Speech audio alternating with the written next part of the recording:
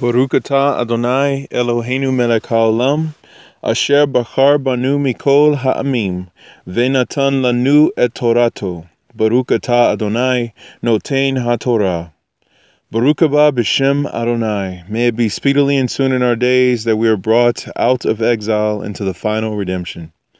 Well, this is the Tisha B'Av GT, the Geula Talk. And I wanted to connect this to the Devarim GT and to obviously the GT intro. So GT has just come into play over the past few weeks of doing the 3 weeks of mourning because we are desperately in need of hastening the redemption because I don't know about y'all, but the world continues to get more and more crazy every single day, and pending natural disasters and all sorts of things are going on. And obviously, creation's been groaning since who knows how long. Well, at least since we got kicked out of the garden, since we caused thistles and thorns to grow from the earth.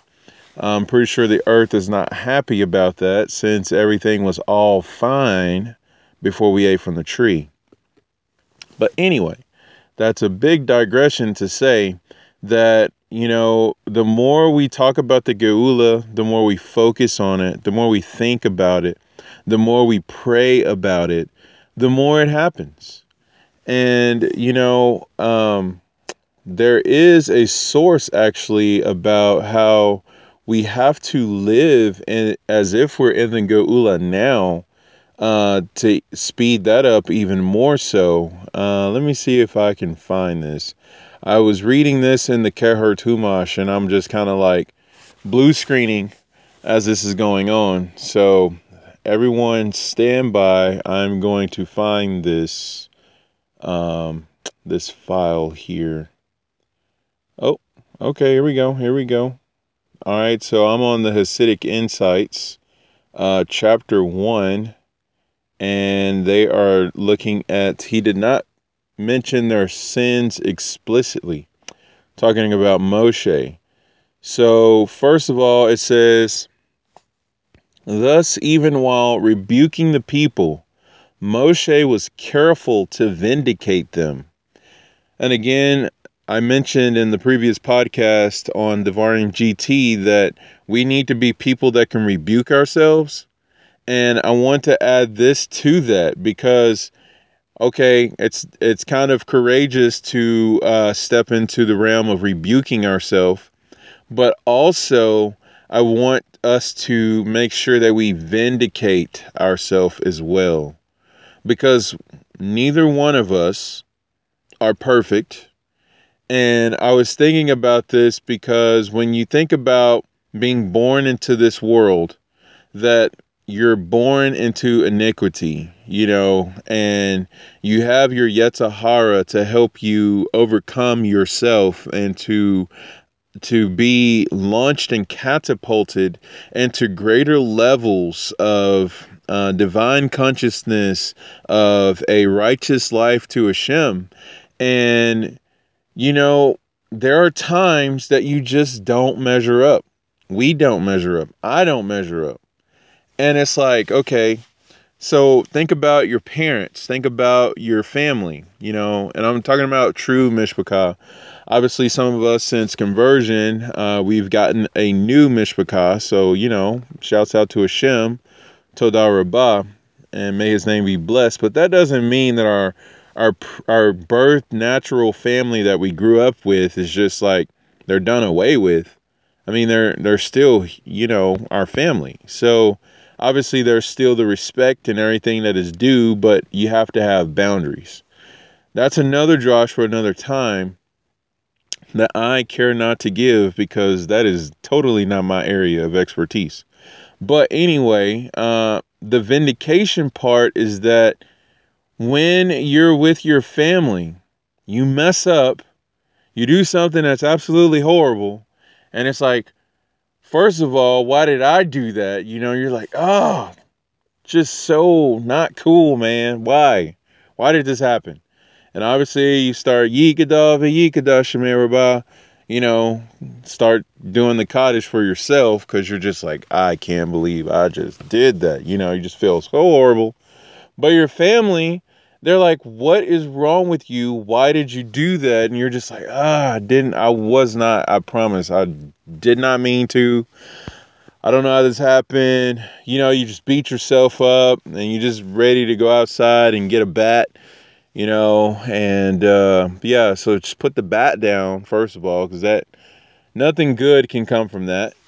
But anyway, this vindication happens that they're still your family. That right there is the depths and the power and the impact of ahava, which is love. The love that a mishpachah has for one another is just like, I am so upset with you right now. I could take a rocket launcher and just blow you up. But Hashem said, do not murder. And furthermore, through the manifested word of Hashem, he said, don't even have hatred in your heart. Furthermore, love your neighbor as you love yourself. And you're just like, you just don't know the grace that Hashem has you in. Okay, so I belabored this enough just to say, as we're rebuking ourselves, be vindicated as well, because you have to have that threshold of, what did I do? Do I regret it? And did I do it on purpose? And if I did do it on purpose, let's work on that. And then if I didn't do it on purpose, then let's work on ways to remedy this so that this doesn't happen again. That's literally the process of teshuvah, is to come to a place of regret and then establish, whether you speak it out or write it down, some kind of way. I would suggest all of the above, that you establish a method that you will enact from that moment of regret going forward to cause this situation, this occurrence, this sin, this avera, this avon to not happen again. And so, when you look at that threshold, there's that level, and then the vindication is looking at yourself through the eyes of Hashem. And if you have a hard time with that, Hashem broke it down to more by placing his manifestation on a stake, being insulted, being abused to who knows what depth, and the eyes of Mashiach just looking out at all these, at everyone, just having compassion. And obviously his eyes can see all of creation, all of generation, just like Adam, because you know Mashiach is the second Adam. But the first Adam, when he was created, he literally could see from one end of the universe to another. So imagine the eyes of Mashiach, because his death was not just for his generation. You know, this Zadok, the Zadok, Yeshua HaMashiach, did not just die for his generation. He died for all generations. He died for those who were stillborn. He died for those who never even existed but were only in the thought of Hashem. He died for them.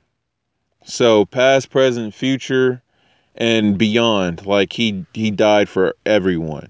This is how Yeshua truly is Yeshua. Like, he is the deliverance, he is the salvation for all mankind ever. And you know, obviously the source for that is Messiah Text, which is a compilation of midrashim and all sorts of oral Torah excerpts that just go to town on really the death of Mashiach and Bar Nafli and all of that, how that works. And Mashiach saying, you know, that I willingly accept this upon myself because a servant is not greater than his master. So, thinking about this vindication aspect, as Moshe is delivering words of rebuke to start off Devarim, which is what we need to experience before we go to Tisha B'Av. Literally every cycle of the Parashot, no matter what, if there's a leap year or not, Devarim is always read the Shabbat before Tisha B'Av, which is just calendar, just ninja-ness, to make up a word. Like, that's something.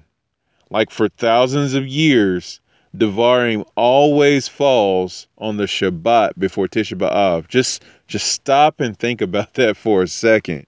Just, man, because so many times people try to bash the Jewish calendar.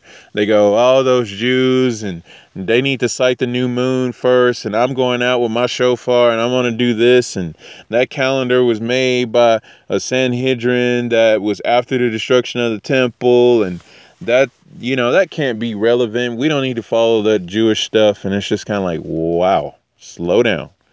But when you really think about the true establishment of it, first of all, if you've been in Judaism over the past at least 5 years, you've seen how the blood moons always line up with the festivals.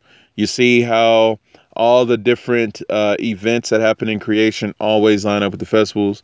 You see how all the Torah portions always line up as they should because of the Hebrew calendar. Even with the craziness that we've experienced this year and in previous years of how the diaspora and Eretz Israel and Yerushalayim, how the Torah portion cycles are all split up. Like Israel ends up being a week ahead of us in Parshot, and then the diaspora is a week behind, but somehow we all sync back up together just in time for each Parsha to be read at its appropriate time. If you think about just the immaculateness of that alone, I mean, why would you ever question the Hebrew calendar? Obviously, there's more to that, but I've digressed enough. So back to the Keher Tumash Hasidic Insight about redemption living, which is the essence of GT, by the way. The GT, because I'm the kind of person that doesn't like to talk about something unless I'm doing it. So when I talk about Geula talk, I am there, like I am in it. My arc reactor, so to speak, is set on GT. Like I'm like, man, this needs to happen. I might seem crazy, and I'm totally fine with that because I talked about that before, that I'm okay with being crazy, and that's the first step. Because when the redemption happens, and it's just kind of like, well, I was not prepared for this. If people think you're crazy because you want to live in the Geula mentality even before it happens, so that you're ready when it happens, because nobody knows the day, the time, or the hour, because it could happen at any time. And the 13 principles of Rambam say we should be ready for Mashiach at any time, any day. And it's a sin to not, because it's as if we reject the whole entire Torah, because that's the commentary on that principle.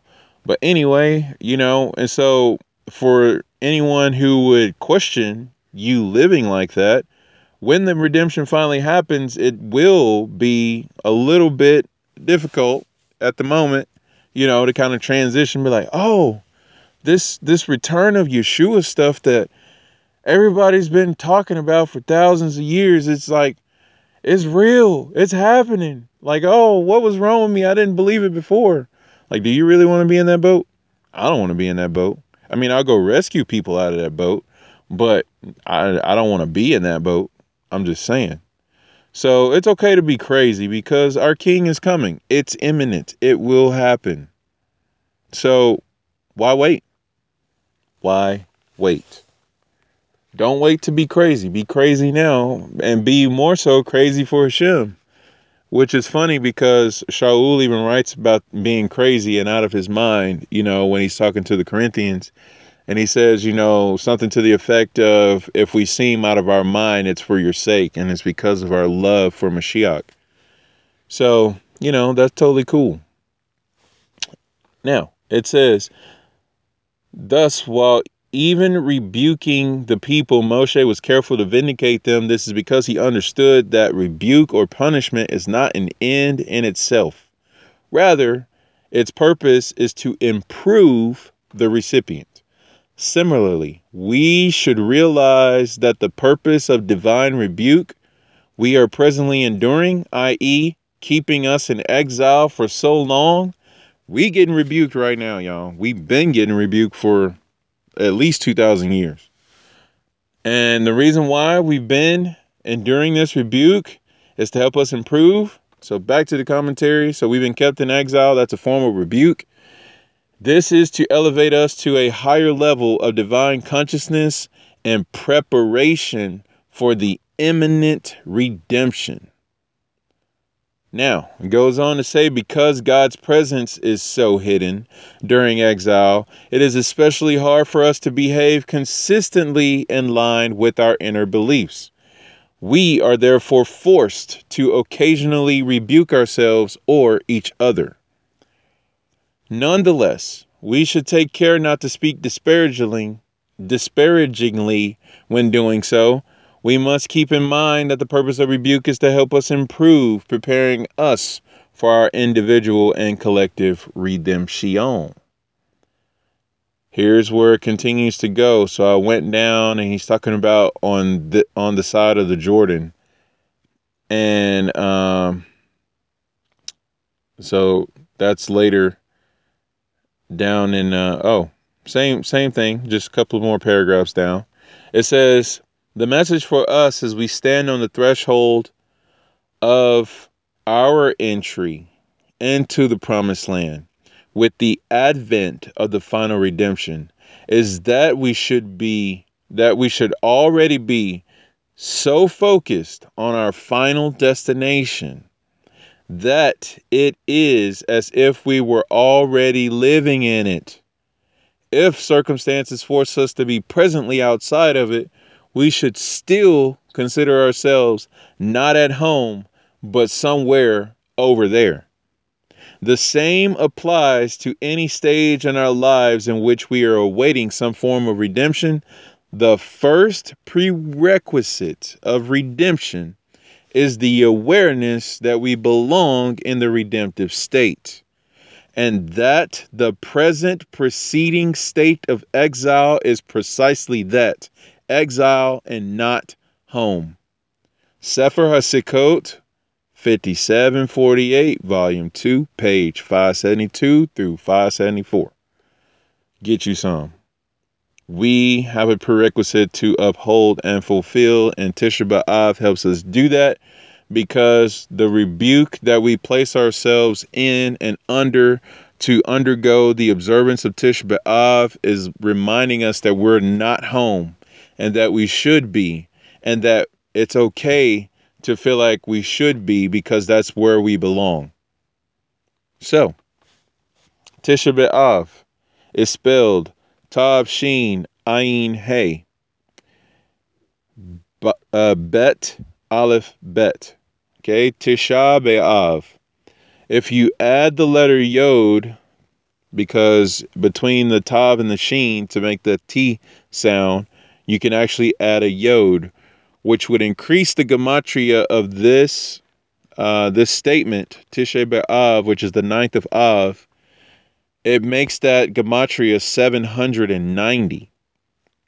Now, 790 is the gematria of Nishmat. Now, Nishmat is a bracha that we recite on Shabbat and Yom Tov. And this is what it's about. Nishmat is about the soul of every living thing. This is a Jewish prayer recited following the Song of the Sea, which, by the way, is a Torah source for Tekiyat HaMetim, which is the resurrection. So if anyone goes, yeah, too bad Jews never believed in the resurrection, or the old law never talked about it. First of all, that's so offensive in so many different ways. But we digress. The Song at the Sea is something you can give an answer or a response to. If anyone goes, the Torah never talked about resurrection. Well, see commentary on Song at the Sea, because, yeah, it says Moshe sang a song. And literally Zohar brought this down about Moshe singing a song, which meant Moshe will have to be resurrected in order to sing this song. So there's that. But anyway, that's not what I meant to bring up. I just wanted to throw out an extra source on resurrection in case anybody needed it for some reason. But anyway, so the Nishma prayer is recited following the Song at the Sea during the Pesuke de Zimra, before the Yistabak on Shabbat and Yom Tov. It's also recited during Pesach Seder and some traditions. But the theme of this prayer is the uniqueness of God. So what is this? What are we doing? Tisha B'Av is equivalent to the Nishmat. We are literally, with all of our soul, with every living thing, we're going to bless Hashem. And we're going to proclaim his uniqueness as we observe Tisha B'Av.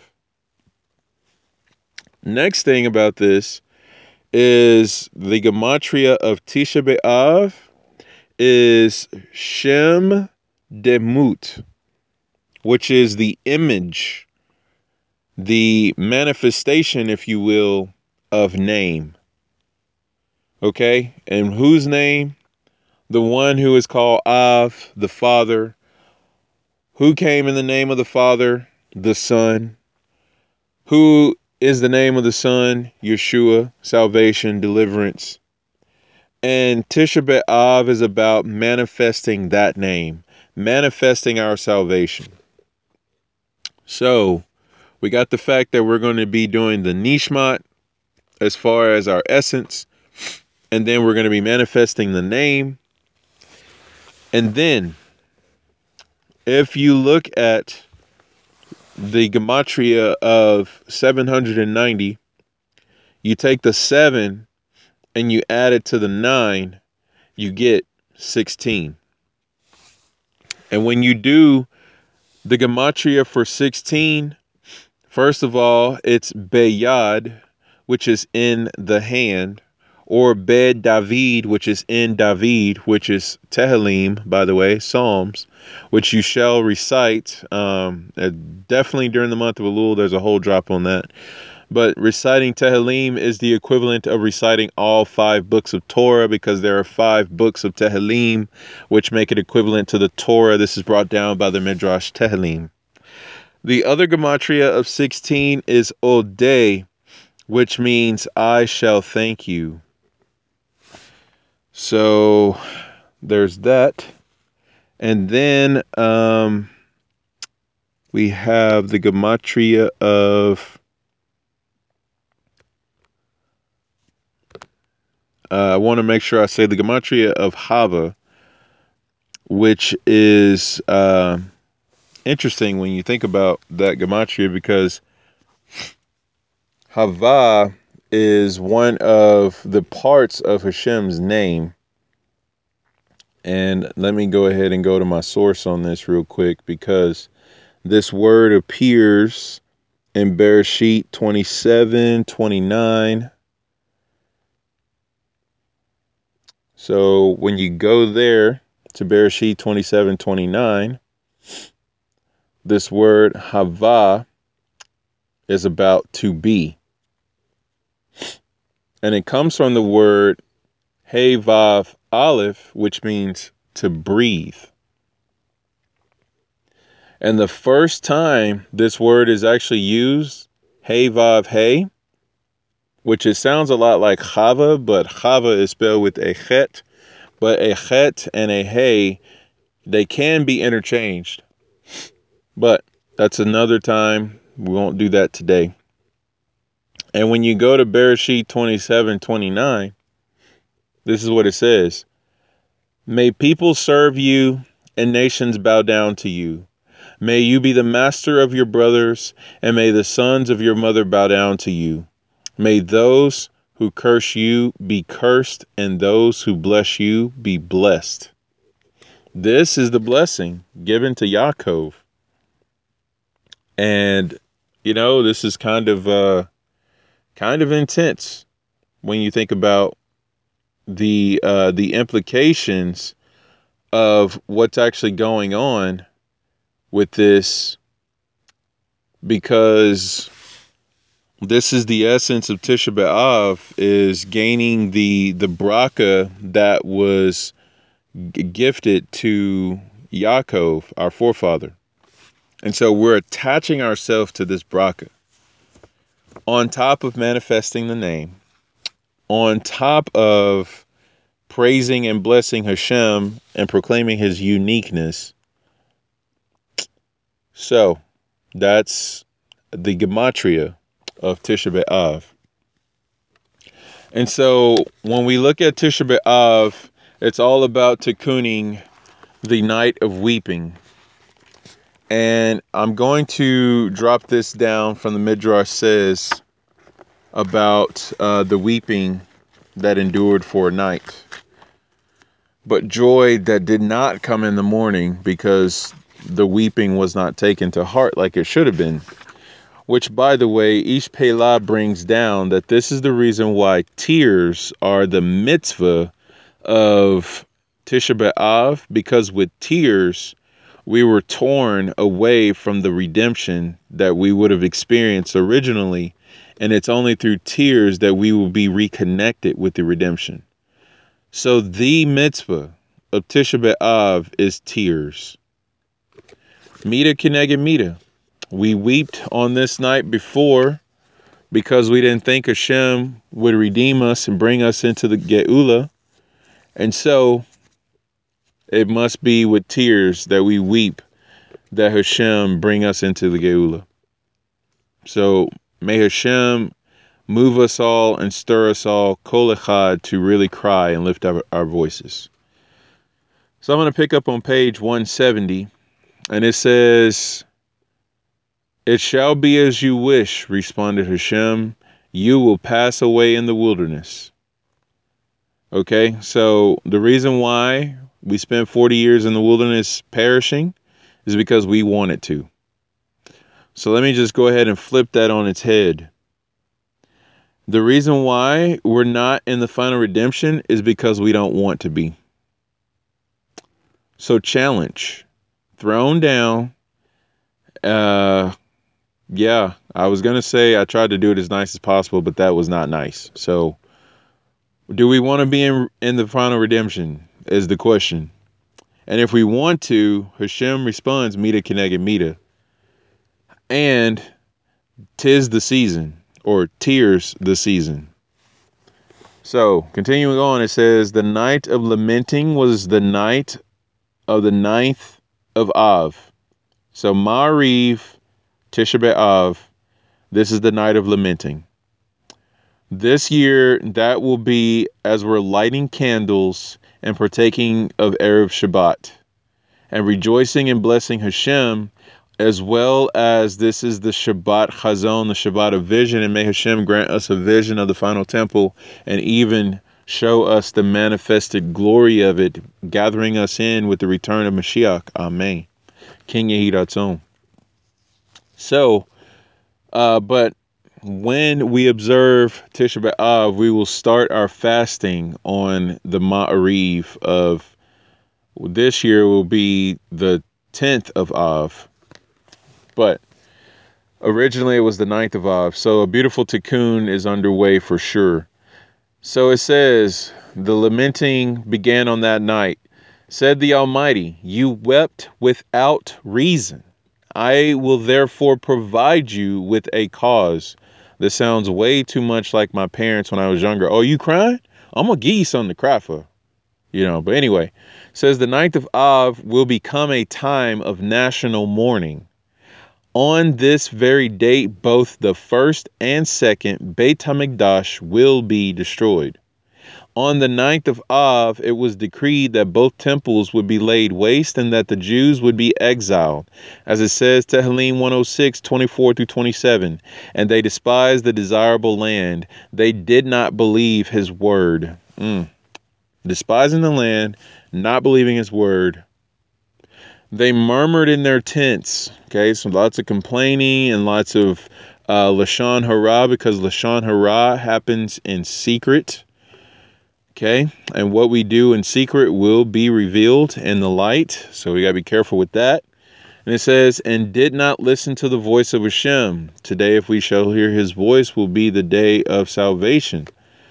So because we haven't heard his voice, that's why we haven't experienced salvation. And it says, he swore to cause them to fall in the wilderness and cause their descendants to fall among the nations and disperse them in the lands. Bako Sikve Balela, which is she, the Jewish people, will weep in the night. Echa, Lamentations 1 2. To what does the twofold weeping refer to? They will weep about the destruction of the first and second temples. They will weep about the exile of the 10 tribes and that of Yehuda and Benjamin. The complaints continued on the next morning. They went to sleep complaining and they woke up complaining. So I guess there was no hand washing and I guess there was no Modéani.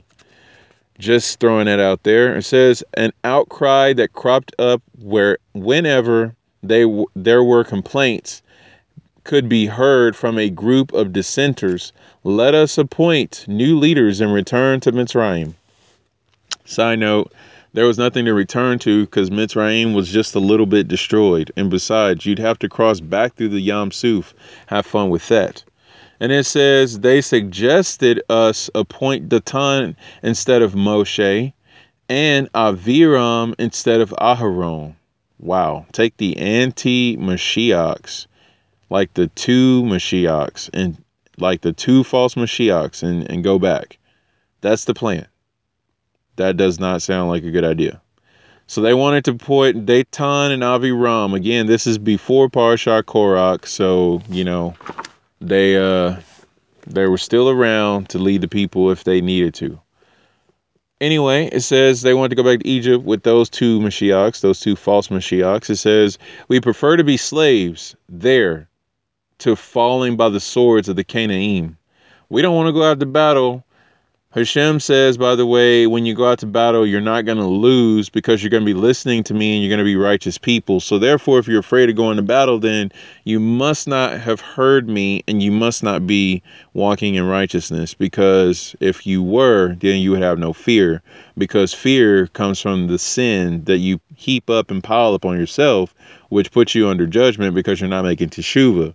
So therefore, you want to go back to Egypt because you want to sin and you don't want my yoke and you're just not listening to me.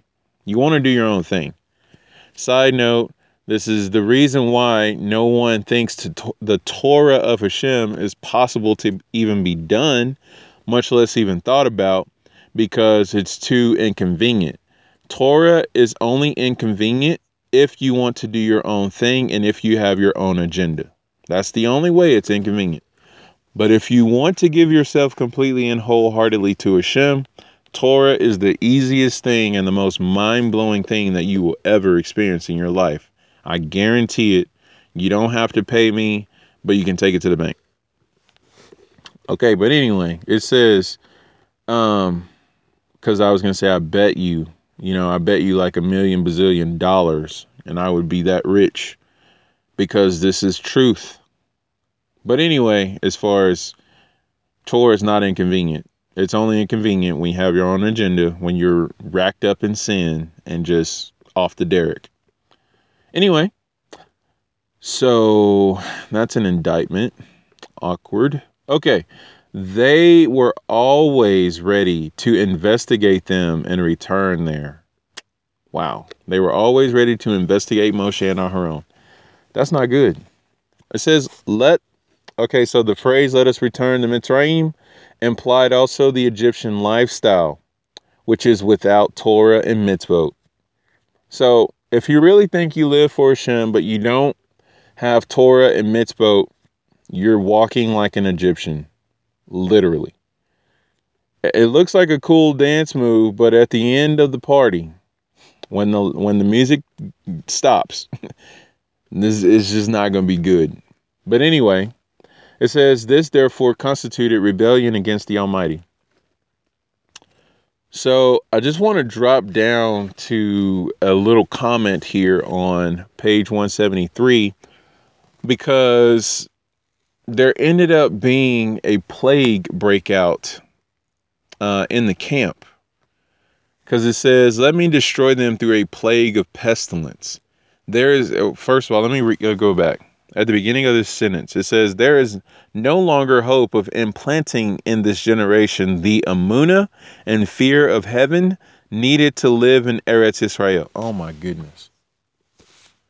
In order to experience the final redemption, in order to live in Eretz Israel, you have to have implanted in you, i.e., rooted in you, deeply rooted in you, Amunah, which is belief and faith and action in Hashem's word.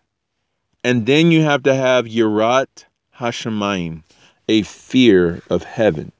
You have to have oh my gosh, I am not the judge. I am not the king. I am not the creator.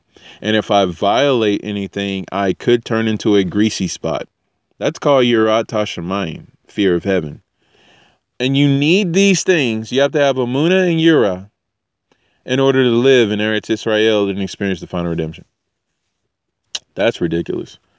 But I continue to the statement. It says, let me destroy them through a plague of pestilence. Footnote. Why did Hashem propose to annihilate the people by means of pestilence? Okay, so check this out. It says a plague would cause a lesser Hilul Hashem, which is a desecration of the name of Hashem. Then they're falling into the enemy's hand. This is from Chizkuni. I love that guy. And it says a plague of pestilence. The word for pestilence is deber. Dalid Bet Resh. And it says this would be appropriate Mita Keneged Mita penalty for their forbidden debar, which is speech. Dalet Bet Resh. This is from the Rokeach. So Hashem uses debar for devar. I just thought that was ridiculous. So anyway, so there's the whole thing about the graves, and they laid in the graves, and they did this for 40 years, the 40th or 38 years, Slika. And in the 40th year, when they did this, they didn't die. And so they were able to come up out of the grave. But they laid there until Tu B'Av, the 15th of Av, for a whole nother 7 days just to make sure they didn't get off by any count or anything like that, because we're notorious for counting the days wrong when we try to predict our own stuff, so it's just like, follow Hashem's calendar and everything will be fine. So it's just like, well, we were following the calendar, and it was the 9th of Av, and then it was the 10th of Av, and then it was the 11th of Av, and then it was the 12th of Av, and it was the 13th of Av, and it was the 14th. And we were just like, man, we're not sure. It's like, no, Hashem said, that's it. This is done. This is it. This is the resurrection time. And they came up out of the grave. Again, like, this is a picture of resurrection, coming up out of the grave. And so may it be so that this Tisha B'Av, we experience that no more death, no more plague, no more mourning, and that we're done dying out in the wilderness, and that we're done being rebuked and done being in exile. So, the note that I did not get to finish in the previous podcast about the tikkun of the spies. I'm just going to jump right in. So first of all, I started with Rabbeinu Bakia Shemot 18:1. It says, during the exile in which we find ourselves nowadays, we will be helped by the prophet Eliyahu, a descendant of the tribe of Levi, just like Moshe. The second helper will be the Mashiach ben Yosef, the Redeemer from the tribe of Yosef, like Yehoshua, who was from the tribe of Ephraim. This is based on Jewish-Christian theological confrontation involving Nachmanides in his Sefer HaGeula, page 291, edited by Rabbi Chavel. Side note, this is Rabbeinu Bakia. Side note, Yeshua totally says, I am with you until the end of this exile, Matthew 28. So, we're literally being helped by Yeshua ben Yosef, as well as Eliyahu. All right, so I'm going to continue. It says, just as the first redemption resulted in Yitro converting to Judaism and returning to the fold, his ancestor was Abraham. That's just uncalled for. Yitro is a descendant of Abraham, So Yitro is like the paradigm of the prodigal son returning home to the father. But anyway, it says, so as a result of the final Geula, all the surviving Gentile nations will convert and join Judaism. Legends of the Jews, Book 2, Volume 1, Section, you ready for this? 488, all the way down. But I'm going to pick up in 487. It says, on his deathbed, Joseph took an oath of his brethren, and he bade them on their deathbed likewise to take an oath of their sons, to carry his bones to, and it says Palestine. And I just want to point out, anytime you see Palestine in the writings, this is a reference to Canaan, which is a reference to Eretz Israel. So I'm just going to go ahead and skip all those steps. And instead of saying Palestine, I'm going to say Eretz Israel. Anyway, it says, when God should visit them and bring them up out of Eretz Mitzrayim, he said, I that am a ruler could take my father's body up to the Holy Land while it was still intact. Of you I do but make the request that you carry my bones from here, because I don't know how long my skin and my flesh basically will be attached. So I may be bones by the time that Hashem visits you and brings you up, but nevertheless, you will bring me up, and nevertheless, Hashem will. So it's just kind of this whole thing. We don't know how drawn out this is going to be, but at some point it's going to happen. I may be just bones by then, but that's okay. It's going to happen. So take me up out of here. And by the way, the word for bones is also the same word as essence, etzem and atzmut. Okay. So anyway, it says, carry my bones from here, and you may enter them in any spot in Eretz Israel, for I know that the burial place of the fathers was appointed to be the tomb only of 3 patriarchs and their 3 wives. Joseph took the oath to carry his remains along with them when they left Mitzrayim. By the way, this is a vow. We just read about that, Matot Maseh, so apply all of that study. And it says, from his brethren and not from his sons, to bury him at once in Eretz Israel.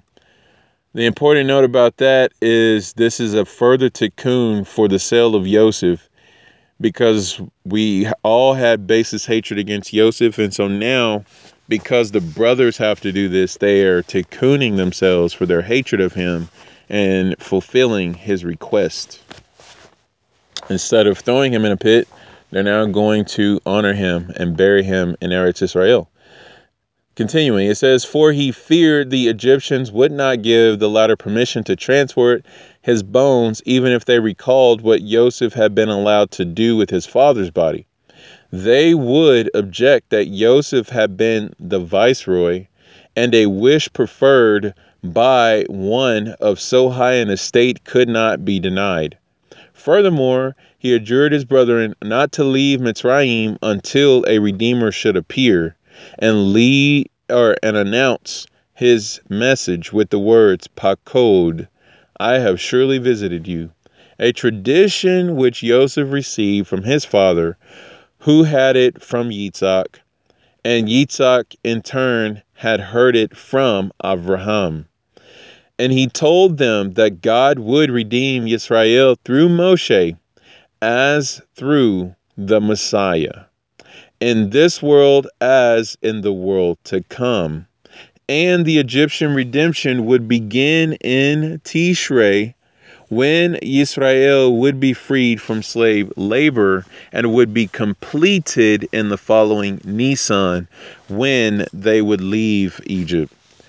And so for us, just the little insert here for Lapid, that our exile ended from our slavery, because we're no longer slaves.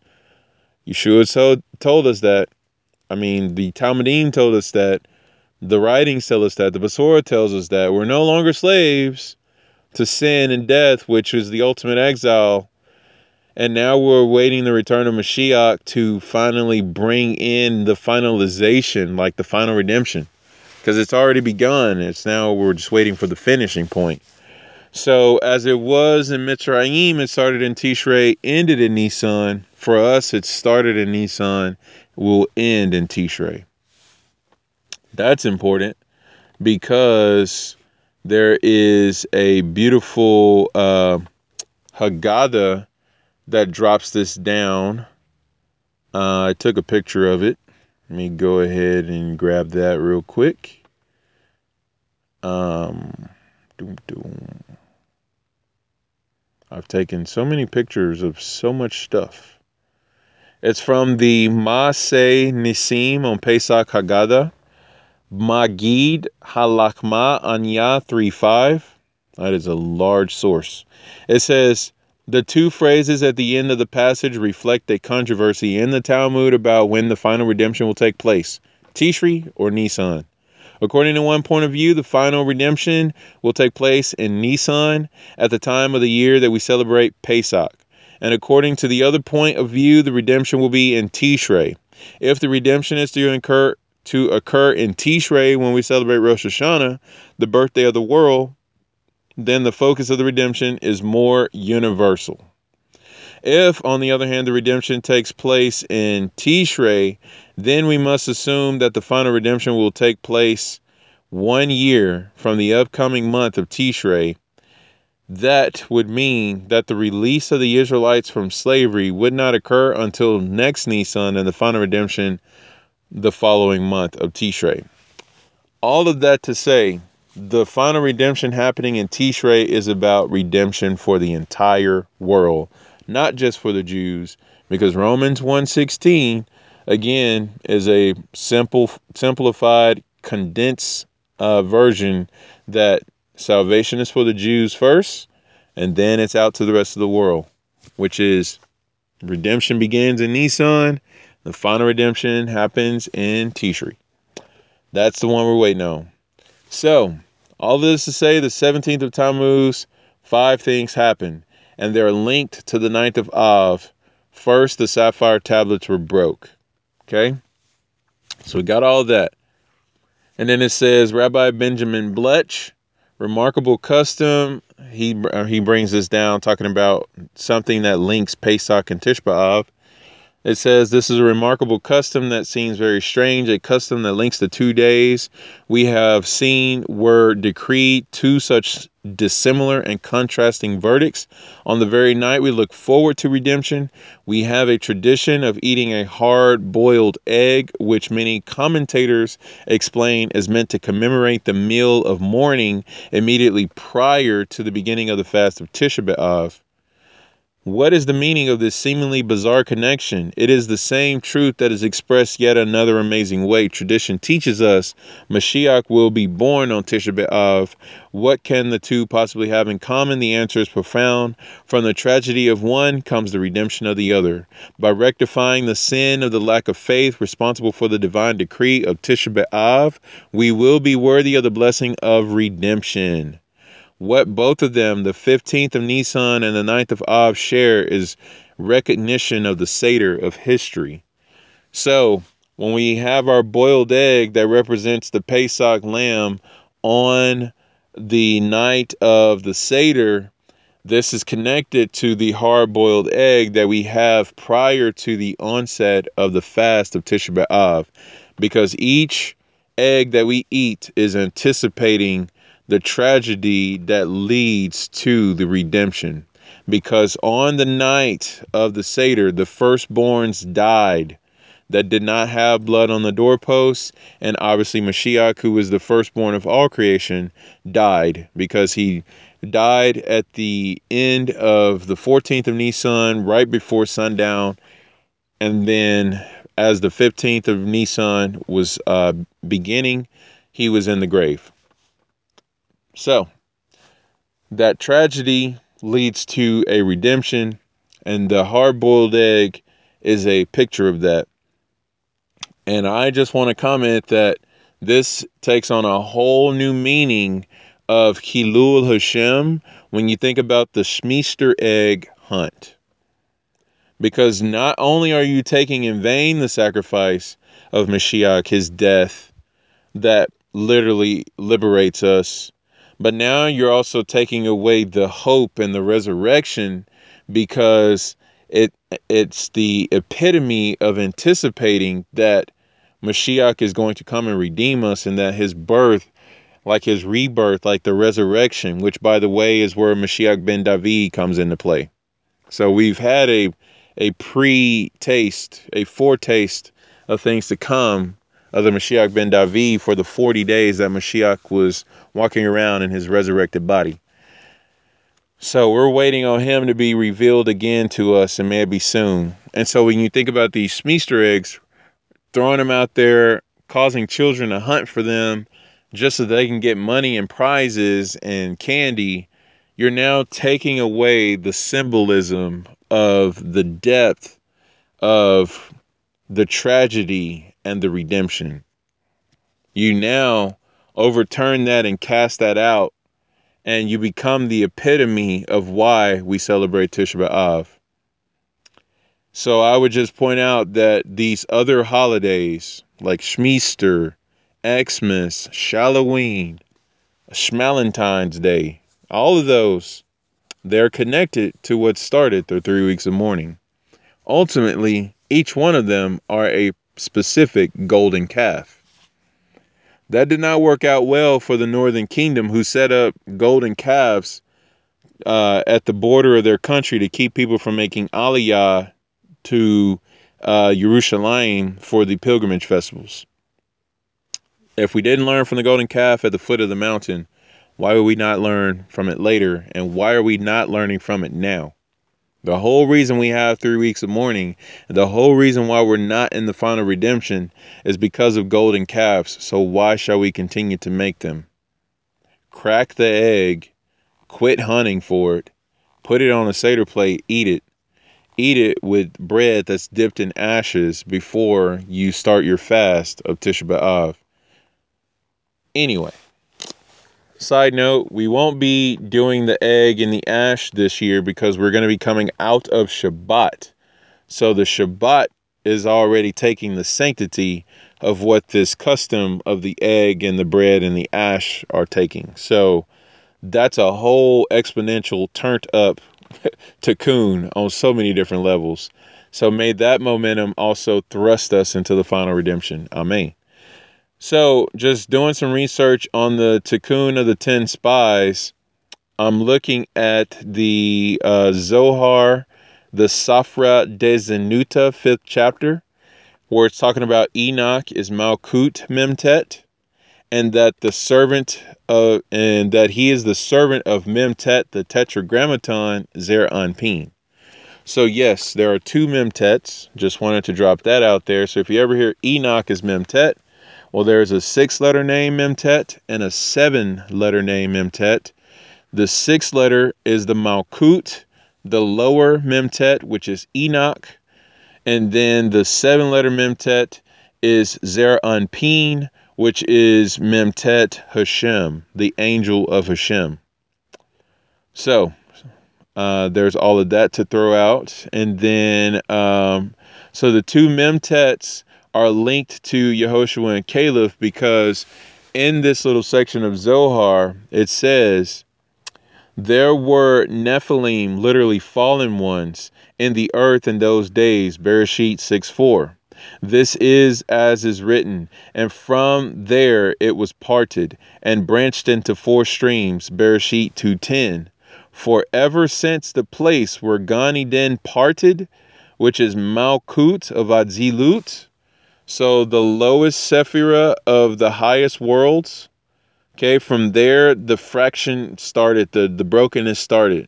So the highest worlds still remain intact, Atzilut, and then the succeeding worlds all the way down into where we are in the lowest of worlds, all of this fragmentation and all of this brokenness. So that's what that's talking about. So Gan Eden parted from there. So this is called fallen, meaning through the 3 worlds of Berea, Yetzirah, and Asiya. Creation, formation, and action. It says, for all those that fell there from the grades of Azilut are called fallen. As it is written, and from thence it was parted. So all of what we're inhabiting in our reality and what surrounds us and what's above us, all the way up until just before you enter Atzilut and the higher worlds, that there's brokenness and there's fallenness going on. So this all has to get rectified, is basically what this is saying. And it says, there were in the earth in those days, but not afterwards until Yehoshua came. And I just want to point out, this is talking about Yehoshua ben Nun, which he is called Yeshua, but now expedite that up to Yeshua ben Yosef, because, you know, Yosef was his earthly father, Hashem is his heavenly father, so Yeshua ben Hashem. If you really want to go there, that's fine.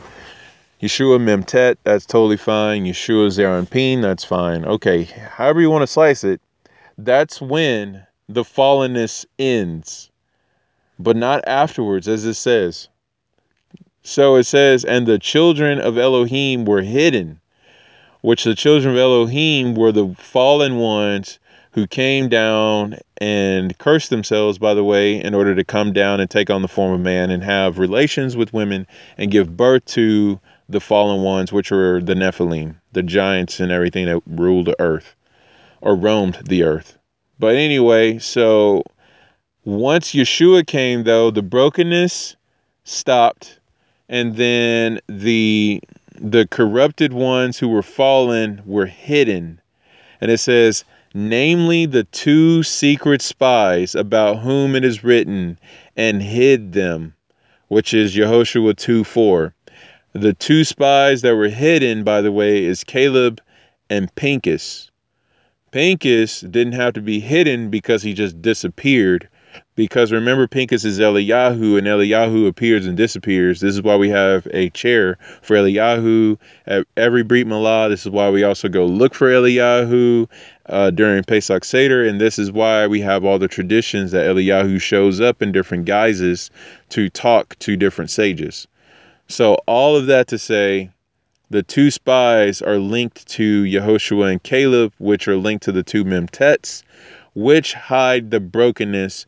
Yehoshua and Caleb are the two who tried to put away the brokenness of the report of the 10 spies that caused the onset of Tisha B'Av. So to tikkun Tisha B'Av, we have to hide away the 10, namely the broken ones, the fallen ones, the children of God who corrupt themselves.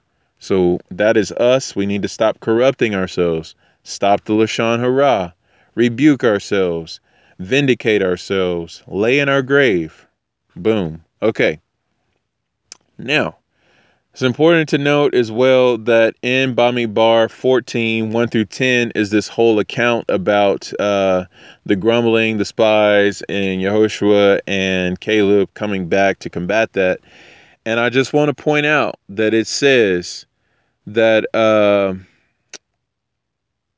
Yehoshua son of Nun and Caleb the son of Yefuneh, who were among those who had explored the land, tore their clothes. They said to the whole assembly of Bnei Israel, the land through which we passed, literally the two of them, okay? The two Mashiachs are speaking as one. Because remember, Yehoshua was from Yosef and Caleb is from Judah. So you got Judah and Joseph coming together, the stick in Hashem's hand, you know, where the final redemption happens. Yeah, all of that. Okay, Ezekiel stuff. The stick of Ephraim, the stick of Yehuda, put them together in the hand of Hashem. Okay. So it says, they're both speaking together. It says, if Adonai is pleased with us, he will lead us into the land and will give it to us, a land flowing with milk and honey. Only don't rebel against Adonai. Don't be afraid of the people of the land. They will be food for us. Literally, it says they will be lechem. They are our bread. Ishpelah brings down that we will consume them like we consume food, which when we consume food, we basically gather the divine sparks. And so we bring in the divine sparks for doing that. This is a form of conversion. So literally, the giants could have been converted. They could have literally said, you know what? We don't want to fight you. We want to actually become, a part of your Eretz Israel. We want to become a part of Am Yisrael. We want to be given a name better than that of sons and daughters. We know we can't destroy you, so we will work for you. We want to be with you. We want to become you. We will be your bread, or we will fight them and we will win and defeat them as easily as we break bread and consume it. That's literally the commentary on that. So shouts out to Ish Pelah for all of the beautiful insight on that particular phrase. And I just wanted to add to that hashtag they are toast. Hashtag hot and bready. Hashtag eat 'em like challah. Hashtag Keter talk. Because Keter is when you take all 10 Sefirot, which, by the way, you need to know there are two tens. There's the 10 of your animal soul and the 10 of your godly soul. Take those two tens, put them together, that equals 20, which 20 is the Kaf, and Kaf stands for Keter. It is literally the cover that goes over the head, and Keter is crown. So when you talk about Yehoshua and you talk about Caleb, you're talking about the two Mashiachs, which both are 10. Okay, they're both two yods. And by the way, when you put two yods together in Hebrew script, that is literally an abbreviation for the divine name. So there's also that. So Caleb, Yehoshua, the two tens, the Keter, that's Hashem. Anyway, this is Keter talk. Put everything together, it's Hashem. So Keter is 20, the 10 from Yehoshua and the 10 from Caleb, both inherited the portion of 10. As it is written, Keher Tumash, Bamidbar 13:1, send out men, if you wish, who will inspect Canaan, which I am giving to the Israelites. I already told them that it is a good land, but they don't believe me. Let them inspect it. But since they doubt me, they will now run the risk of misinterpreting what they see and forfeiting their opportunity to inherit the land. Who forfeited their opportunity? The 10. So fast forward, Bamidbar 14:38.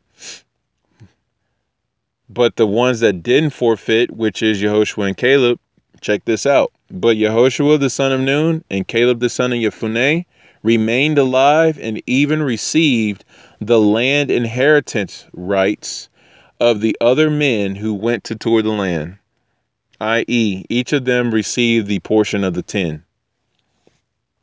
So you have so many different levels of 10 here because the 10 is the yod that Moshe gave to the name of Hosea, which made his name become Yehoshua.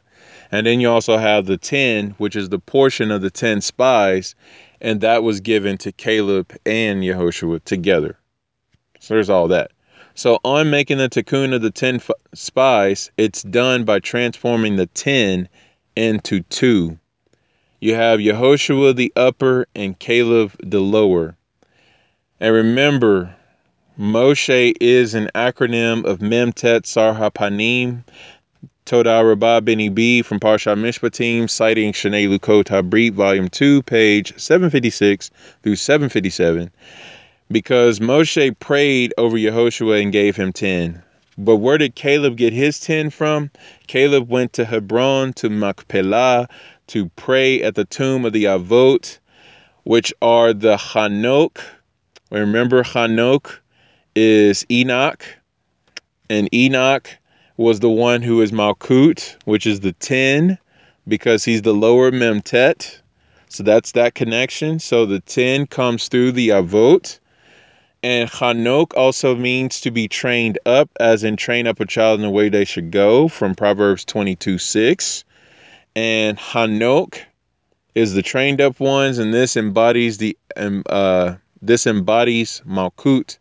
So Yeshua says, seek first the Malkut, and all these, which is the 10, will be added to you, Matthew 6:33. Thus the two Memtets, Yehoshua and Caleb, Moshe and the patriarchs, yes, contain the two tens, which put together equals 20, which is Keter. So, Keter is also said to be the 11th Sephiroth, and the 11th Sephiroth of Keter is where all of the other Sephiroth flow from. So starting with Chokmah, going to Bina, Da'at, and all the way down to Malkut, that all comes from Keter, which is above all of that. This is why, so this is from the Incredible Talmud, by the way. He also cited some other things up there, but this specifically came from him. And it says, this is why Tu B'Av is 7 days, like the 15th of Av, is 7 days, i.e. Yeshua, the 7th millennium, after Tisha B'Av, because it is the end of all death. This is the end of Shiva, which is the 7-day mourning observance of someone who passes. And then it says, and then he will take us into the Olam Haba wearing white and dancing in the fields, straighten up at the resurrection in time for Elul, which is the Ani Ledodi Vedodi Li. Revelation 21:4, this is where I tagged and said, he will wipe away every tear from their eyes. Death shall be no more, nor shall there be mourning or crying or pain any longer, for the former things have passed away. And so on Tu B'Av, this is said to be the night where the young maidens danced in all white in the fields, and this is where you could go and find your future wife and, go underneath the hoopah and get married. And that was the whole picture of the resurrection is about renewal, entering underneath the hoopah of the final betrothal, because what Mashiach has brought us to is the betrothal, and what we're awaiting is the divine hoopah and the marriage canopy and the celebration of the wedding celebration, which is why there's the whole great wedding feast, which is Sukkot. Sukkot is a picture of that. That is what we're waiting on, to be able to sit in the Leviathan skin one day with our beloved Mashiach, Yeshua, partaking of the great wedding feast. So I just want to end with this about 9, which is Tet, which is the beginning of Tisha B'Av, that as we are celebrating this year, during the actual day of Tisha B'Av, only to go into the morning of Tisha B'Av on the 10th of Av, which will happen at the onset of Havdalah. Let's keep this in mind, that we're trying to turn 9 into 10. And so I'll start with Sefer Otiot by Rabbi Kushner on the letter Tet. He says, you cannot pronounce the letter Tet until you go out early in the morning, in the spring morning, and see the dew, which is Tal. And he says, and so what blessing for giving life. And it says, by what miracle is there dew? And why is there grass? And why are there dew and rain, which is Tal Umetar? The water sustaining life. And so you dip yourself, which is Tavila, which is, by the way, what you do in a mikveh. You don't mikveh yourself, you Tavila yourself in the mikveh. And it says, so you Tavila, which is Tet, and it says, and wash yourself of the defilement, which is the Tuma. And it says, which encrust a soul, then you will again find Tahara, which is purity. For Tet is pure and good. The Jewish wisdom and the numbers follows up, talking about the number 9.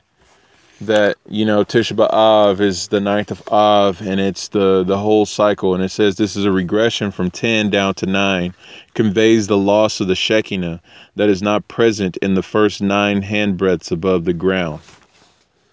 So there's a damaged relationship.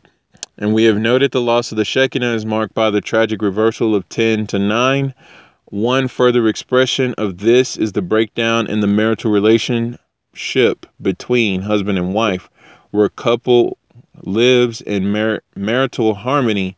God resides with them as his Shekinah rests in their midst.